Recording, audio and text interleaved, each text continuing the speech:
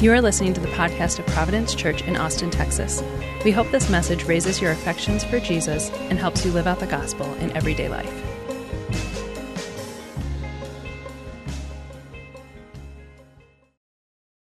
In the late 90s and early 2000s, one of the most talked about television series that was out there was called Sex and the City. It was about four friends in New York City and their relational lives, specifically their sex lives and how their sex lives played into their relationships. And sort of the overarching vibe of Sex and the City was consenting adults can freely choose to do whatever they want in their sexual life, and really without any big consequence, because it's just sex, right? Now, I'm not suggesting that you watch Sex in the City. I'm not recommending it to you. But it's hard to miss the influence that series had on our culture and the way that series reflected our culture. Around the same time, there was a campaign going on in the American church. It was aimed mostly at youth, mostly at students and young people, adolescents, called True Love Waits. The idea of it was to get young people to sign a pledge that they would abstain from sex until marriage. And the idea was to help young people make sexually pure decisions in a sex-crazed culture. So, on the one hand, you had Sex in the City saying, go for it. Go for it. And on the other hand, you had True Love Waits saying, wait for it. Wait for it. And the only thing they had in common was it. Right? Sex. Go for it or wait for it. And that kind of summed up the prevailing wisdom that was offered to young Christians, Christian singles, Christian youth. That was kind of the prevailing wisdom. Go for it or wait for it. These ways of thinking, I think, essentially have the same goal or the same vision of the good life. What is it? To be in a love relationship with satisfying sex. That's the goal. I'll either go out and get it myself or I'll wait for God to provide it, but that is the vision of the good life. Good love relationship, good sex. That's what I want. Go for it or wait for it. That's the goal. Here's the problem. That's not the goal of the Christian life. It's not the promise of the Christian life. Our goal is God. The greatest promise of the Christian life is God Himself. We believe that the good life is life in the kingdom of God through a relationship with Jesus Christ, who is God. The good life is discipleship to Jesus, which raises the question, how do we live out our sexuality as disciples of Jesus? Because it's a big part of our lives. It's a big part of who we are, our sexuality. Like, when it comes to my sex life, what difference does it make that I follow Jesus? And I think to answer those two questions, we need more than just go for it or wait for it. We need more than just unfettered individual freedom, I get to do whatever I want, or a list of Christian restrictions and rules. I think we need a grand biblical vision, a Christ-centered vision of our sexuality. Which is one of the reasons we're going to take the next 4 weeks at church to talk about sex. Sex at church, y'all. Tell your friends.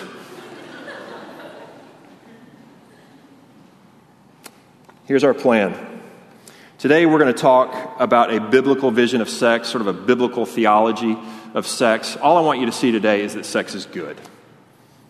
Next week, Bob Thune, who's also speaking at our men's retreat, is going to preach, and he's going to talk about what happens when we go from saying sex is good to sex is God, when we distort God's good design for sex. And so we're going to look at some cultural distortions of God's good design that affect all of us. And then in weeks 3 and 4, we're going to look at our sexual practices and how they form us. Practices of our heart, practices of our body, practices as whole people, a sexual ethic. How do those form us? All right? That's where we're headed over the next few weeks. Before we jump in, though, let me give a couple of disclaimers, because I feel like this topic needs some disclaimers. Number one, this topic is a bit overwhelming. There's too much to say that we'll be able to say. I felt that this week. I'm like, I don't even know where to go here. Don't know how to narrow it down. And so I think in many ways we're gonna raise more questions than we are going to give answers over the next 4 weeks. And our hope is that this will be sort of a conversation starter. That some of those questions will start to get worked out in community. Because our sexuality is actually not a private part of our life that's walled off from the rest of our relationship with Jesus and his people. It's actually a part of who we are that we ought to authentically engage and talk about in community. And so I hope that what we talk about the next 4 weeks will start some of those conversations. The second thing, disclaimer, is this.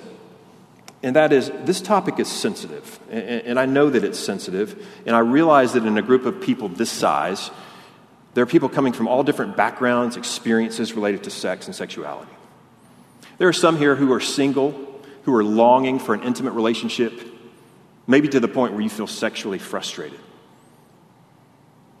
There are some who are married here who feel sexually frustrated. There are some here who have same-sex attraction. There are some who are dealing with sexual addiction. There are some who are struggling with shame and guilt because of past sexual encounters, and they don't know what to do with that shame and guilt. There are some who have in their past experienced sexual abuse. God grieves over that. God grieves over that. I want you to know that wherever you are coming into a topic like this, I want you to know that wherever you are, God loves you. I want you to know that at the outset. God loves you. And he wants to, in Christ, redeem you and make you new and make you whole, not only in your sexuality, but in every area of your life. That's the promise of the gospel. All right? That's my disclaimers. Now, let's jump into the topic for today, which is a biblical vision for sex. And here's what I want you to see today. The only thing I want you to see today is sex is good. It's good. I think Christians have sometimes a reputation of thinking sex is not good, and we only talk about what's wrong with sex. Or the Bible has the reputation of being against sex. At the very least, it's sexually repressive or sexually regressive. But I want you to know that nothing can be further from the truth. The Bible actually gives a vision of sex and sexuality that says it's good, it's glorious. And I want to look at some reasons why. The first reason that sex is good is because of who created it. Sex is good because of who created it. God created sex. He does not think sex is bad. He thought it up. He came up with it.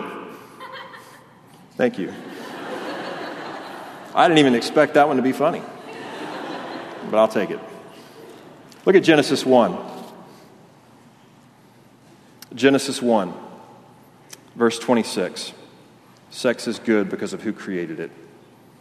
Verse 26, in the beginning of the Bible, it says this. Then God said, let us make man in our image, after our likeness. So the triune God, God the Father, God the Son, God the Holy Spirit, say, let's make human beings in our image. And in one sense, that means let's make them connectional, relational beings capable of deep intimacy, who desire deep intimacy. Let's make them like that. Verse 27. So God created mankind in his own image. In the image of God, he created him. Male and female, he created them. So right away, sexuality is a part of God's creation of human beings. Male and female. Gloriously the same in their humanity, and yet somehow gloriously different in their sexuality. Verse 28. And God blessed them. God said to them, be fruitful and multiply and fill the earth. I don't want you to miss the goodness of this, that God directly connects one of the aspects of our mission as human beings to our sexuality. Be fruitful, multiply, fill the earth. In other words, have some kids. Right? Now, we know that in the kingdom of God, be fruitful and multiply, fill the earth, is much broader than just having kids. Jesus expands that command, right? In such a way that he says, be fruitful in all kinds of ways in his kingdom. Multiply disciples in the kingdom. But here in Genesis 1, at the very least, God is saying, have some kids. And he connects that part of the mission to something that's pleasurable. Isn't that good? Like, he didn't have to do it that way. I suppose he could have given us kids in some other way, like in a non-sexual way. I don't know what that would be. I couldn't come up with anything. My high school biology days, asexual reproduction, I don't remember how that even worked. But he could have done it that way. Or he could have made sex not pleasurable. And you say, well, he wouldn't have done that or there wouldn't be any kids in the world. Right? Who's going to do it if there's not fun? But every time you have sex, it doesn't result in producing a child. And so there's something about the pleasure of sex that goes beyond just God trying to get us to produce something. I think sex is inherently pleasurable because God wanted it that way. He delights in it that way. Look at verse 31, the end of Genesis 1. God saw everything that he had made, and behold, it was very good. That's God's assessment of everything he made, including sex. Very good. Very good. It's good. Why? Because he's good. He makes good things because he's a good God. He's not down on sex. In fact, what's the last thing he says that we read about the man and the woman before sin comes into the world?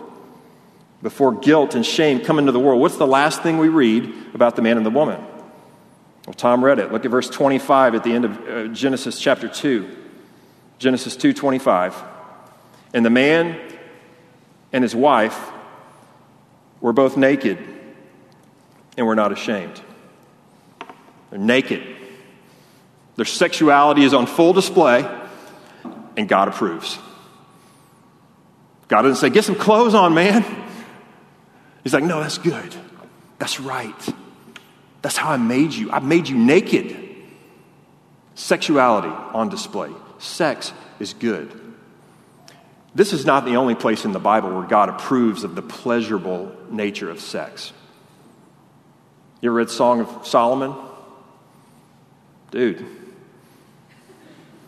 You read Song of Solomon and you're having like, man, what am I reading here? Is this the Bible? Listen to what Song of Solomon says when the man and the woman consummate their marriage. She says, let my beloved come into his garden and eat its choicest fruits. All right.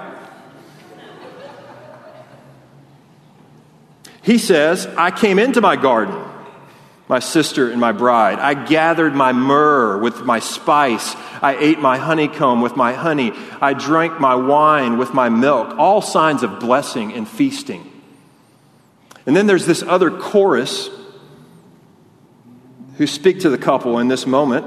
And I take this chorus to include God's divine blessing of what's going on. And this is what they say. It's what God thinks. Eat, friends. Drink. And be drunk with love. Like fallen down, intoxicated, sloppy drunk with love for one another. And I'm like, are you sure it's the Bible? God says sex is good. Not only because it's the way we have children, which is good, but because it's pleasurable and it's a blessing to his people and it's to be received as a gift with thanksgiving. 1 Timothy chapter 4 says this, everything created by God is good, and nothing is to be rejected if it is received with thanksgiving. We can receive sex as a good gift from God with thanksgiving. Sex is good because God is good.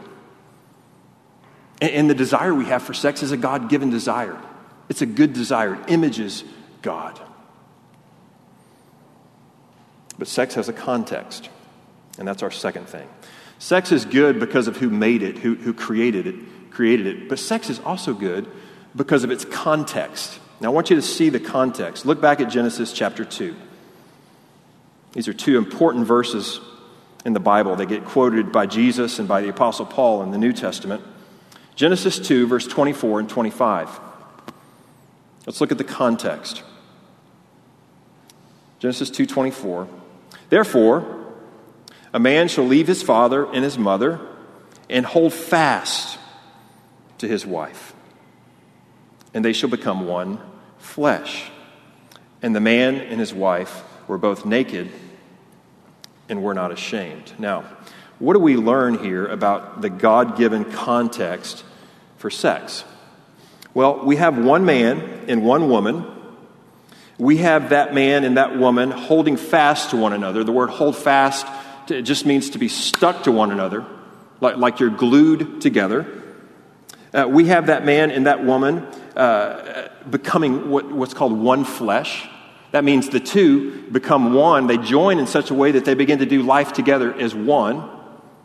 And then we have that man and that woman naked and unashamed. In other words, they're exposed totally to one another, and yet they are exposed without fear of rejection or shame, or like this thing's going to go somewhere south and they're going to be disappointed. They don't have any fear of that. And so sex, as it's presented here, is not merely a physical act. It's an expression of a greater union, a one flesh union, a whole person union. Jonathan Grant, who wrote a wonderful book called Divine Sex, he says this. He says, in sex, we express a desire to join with another person in a deep, complex interweaving as embodied souls and ensouled bodies. It's a great way to say it. Embodied souls and ensouled bodies. In other words, you can't separate your body from your soul. So sex is my whole person commitment, my whole commitment to another whole person. That's what's going on there. Like the Bible refers to this type of total commitment as a covenant. A covenant means I give all of me to all of you. I bind myself to you. I stick to you. I will not reject you. I will not toss you aside. I will not put you to shame.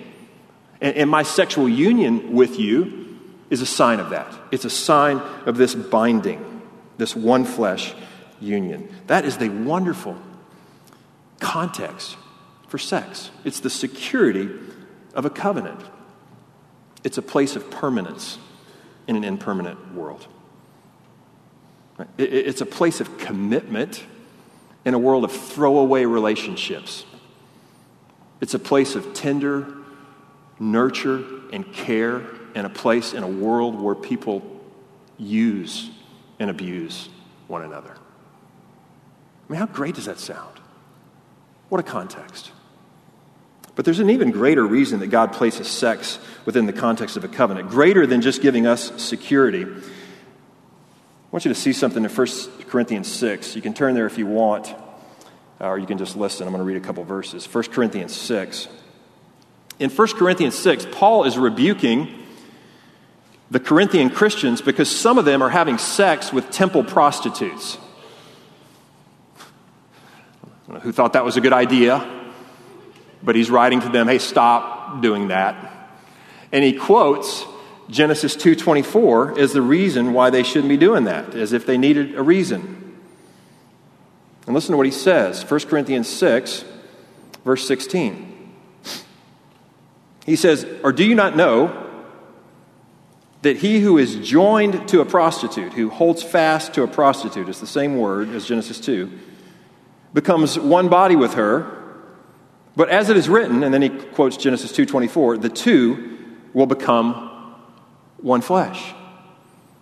Now watch what he does next, though. He's going to connect sexual union between two people to the union he has covenantally with his people in verse 17.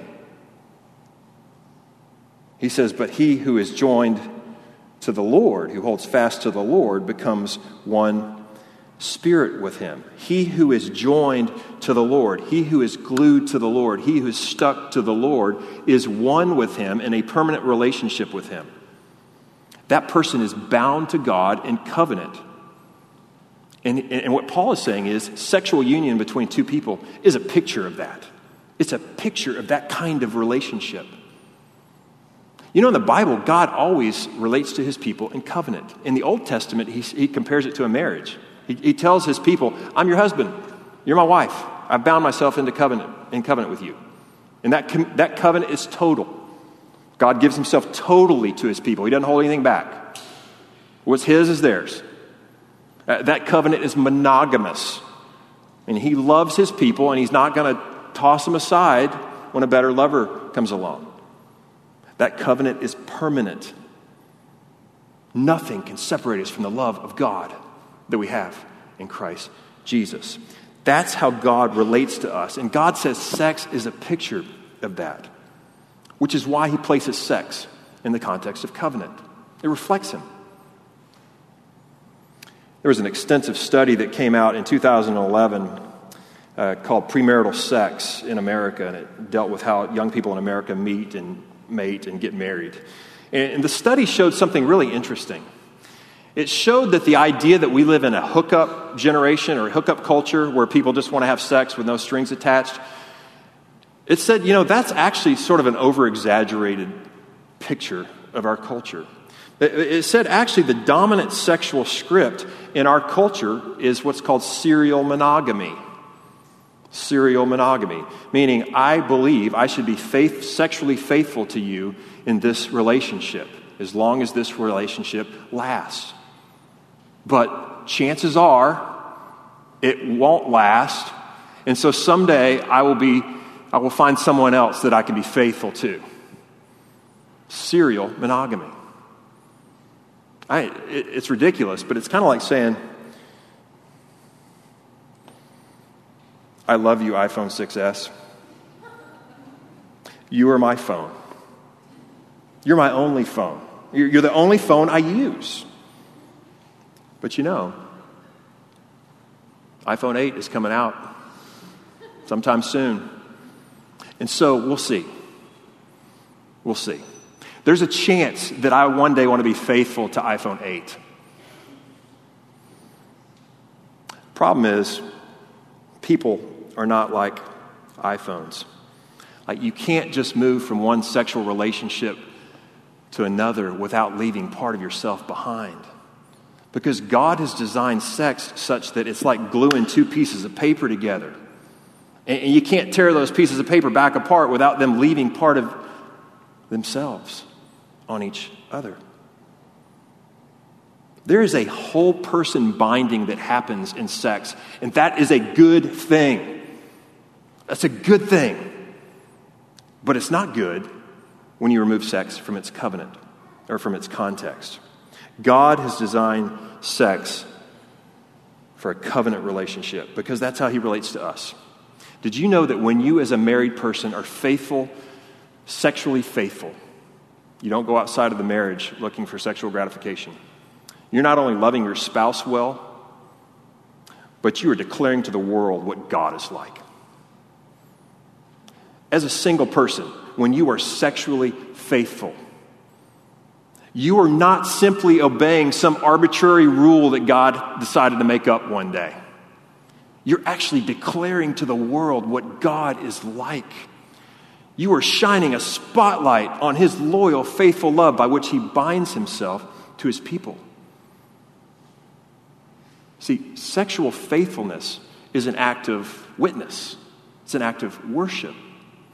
We witness to what God is really like. We worship God as he really is when we keep sex in the covenant that God created it for.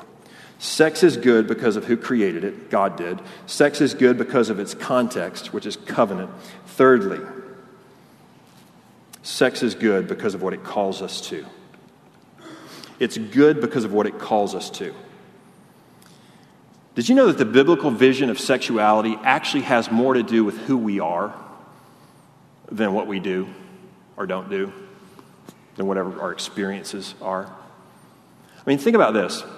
The only person in human history to perfectly live out his sexuality was Jesus, and yet he never had sex. And he wasn't weird or awkward or unfulfilled. He perfectly fulfilled his sexuality. It's amazing.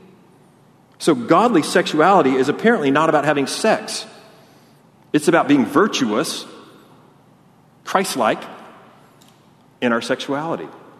So it's about who we are. Whether you're married or single, it's about who you are. Virtue. Singleness and marriage are two vocations or callings within the church as we relate to our sexuality. And they're both necessary in the life of the church, and they both image God. A biblical vision of sexuality calls both singles and marrieds to be virtuous in their sexuality. And virtuous in two ways that I'll mention. First, calls us to be self-giving. And secondly, it calls us to be self-controlled. Self-giving, self-controlled. Let's talk about singles first. Singleness is a godly calling.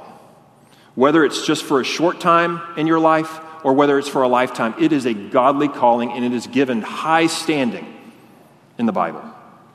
Jesus, single. Paul was single. Phoebe was single. Mary Magdalene was single. John the Baptist, single. A large percentage of the early church actually chose singleness as a way of life on purpose. It was the most countercultural thing that you could do in the sex-crazed Roman Empire. And they chose that way of life on purpose. And you know what it said to the surrounding culture about what Christians believe about sex and where sex fits in the kingdom of God? It said that we don't worship sex. Sex is not God. Sex is not necessary. So singleness is a necessary expression of sexuality, maleness, femaleness within the church. And so God calls us in singleness to be virtuous. So if you are single, you are called to be self-giving, not self-serving in your sexuality. Meaning the church needs you to engage in the church, to enter into relationships and to display godly femaleness, godly maleness that's not tied to the what's in it for me act of sex. That can live out who you're made to be in your sexuality in such a way that you edify your brothers and sisters in deep, bonded, intimate relationships. If you're single, you're also called to be self-controlled in your sexuality. Self-control is a fruit of the Spirit.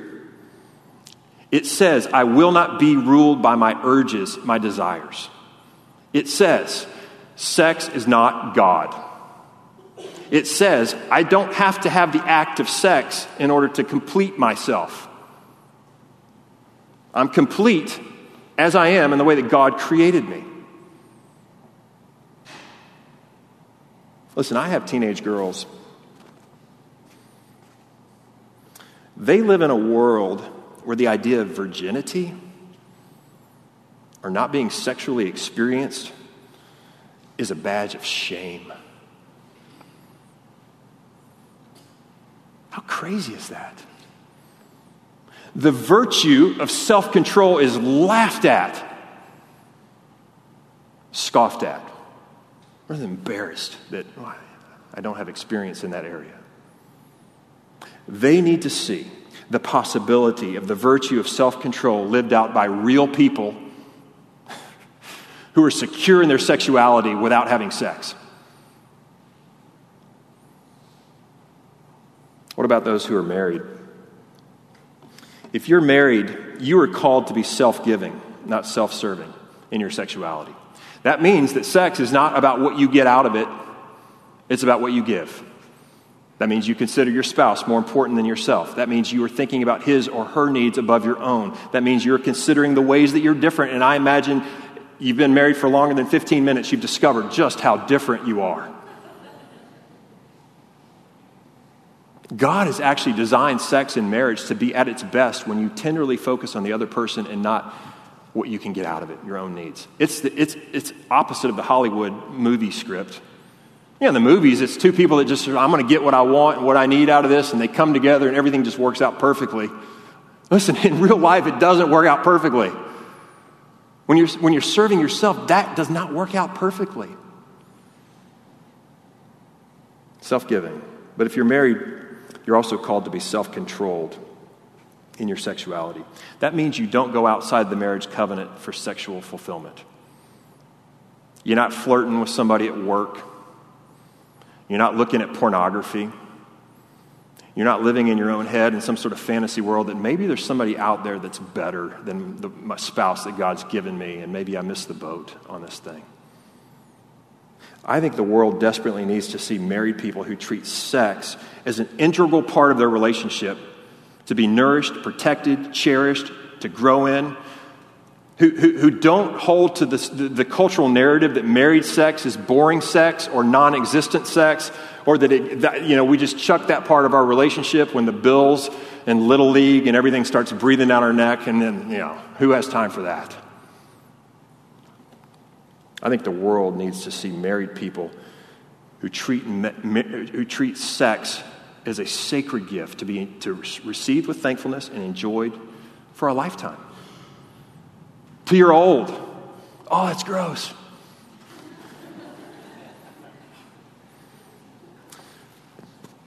One of the reasons that sex is good is that it calls us to Christ-like virtue.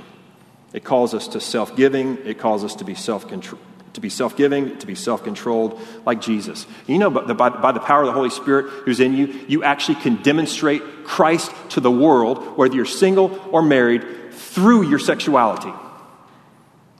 That means it's good. It's good because of what it calls you to. Sex is good because of who created it, God. Sex is good because of its context, covenant. Sex is good because of what it calls to, Christ-like virtue. Finally, and very briefly, let me end with this. Sex is good because of what it points to. Because of what it points to. Sex is one form of intimacy. It's not the deepest intimacy. It's a taste of what we're made for, but it's not ultimately what we're made for. You might say that sex is not the point. It's pointing. It's pointing. It points us to the highest good possible, which is union with Christ. In Ephesians chapter 5, Paul says that we are joined to Christ like a man and a woman are joined in marriage. One flesh with him. We're in union with him. He's in us. We're in him. And we can experience that union right now, but only partially. Only partially. Any of us, married or single, long for more. Don't you? Don't you long for more? I think every longing we have, our deepest longings, our sexual longings, are pointing us to the deeper, greater intimacy that we long for, that we'll one day experience in our union with Christ fully. I remember back when I was in early high school, I remember telling God that I wanted to wait until I was married to have sex. I don't know if it was like a True Love Waits type weekend type thing, but I remember telling God I want to wait. But I had one stipulation, and that was, God, if you could just hold off on this whole Jesus coming back thing until I get married, because sex, honestly, God, sounds pretty good. I'd like to try that. That showed how much I misunderstood what it means for Jesus to come back. Like the sexual desire and longing that I have, that's just a dim shadow compared to the glorious reality of the true intimacy that I will experience when Jesus comes back. You know what Revelation 19 calls the return of Jesus? The marriage supper of the Lamb. The marriage supper of the Lamb. Listen to this. Revelation 19. Let us rejoice and be glad and give him the glory, for the marriage of the Lamb has come and his bride has made herself ready. That's us. Blessed are those who are invited to the marriage supper of the Lamb. Why are they blessed? Because for eternity, you and I will experience perfect relational intimacy with God and with each other. We will know Jesus face to face. We will know one another with no barriers, better than any earthly marriage. That deep relational intimacy that we long for will finally come to fruition. We can't fathom that now. Like, we really can't fathom it. We can only get little glimpses of it. And sex is good because it points to that true intimacy. But it's just a glimpse. It's just a glimpse of what we're made for. Maybe you're sitting here today and you're saying, well, okay, I see it. I see that the biblical vision of sex is that it is good, but I've blown it sexually. I've taken those deep longings that I have, those desires that sex only points to, and I've tried to fill them myself. I've tried to meet those deep longings with lesser lovers, and I've blown it. I want you to know there's good news. There's good news for you. There's good news for me. There's good news for all of us because all of us have blown it sexually. And here's the good news. In John chapter 4, Jesus was having a conversation with a woman who had had 5 husbands. And the man that she was currently with was not her husband. She was a serial monogamist. She had blown it sexually big time. And you know what Jesus said to her in John chapter 4? He said, I'll give you living water. And if you drink of that water, you won't be thirsty again. And you know what she said? I will take some of that water, please. In other words, will you give me what it will take to meet my deepest thirst in life? And what Jesus said to her was, yes. And he provided that for her. She'd finally found the husband that she was looking for. In the words of Ephesians 5, he gave himself up for her, that he might sanctify her, having cleansed her, so that he might present her to himself in splendor, without spot or wrinkle, that she might be holy and without blemish. Wow. Do you know that Jesus offers the same thing to you and me, no matter what our story? He takes our sexual spots and stains and blemishes and washes them clean with his own blood. It's the good news of the gospel.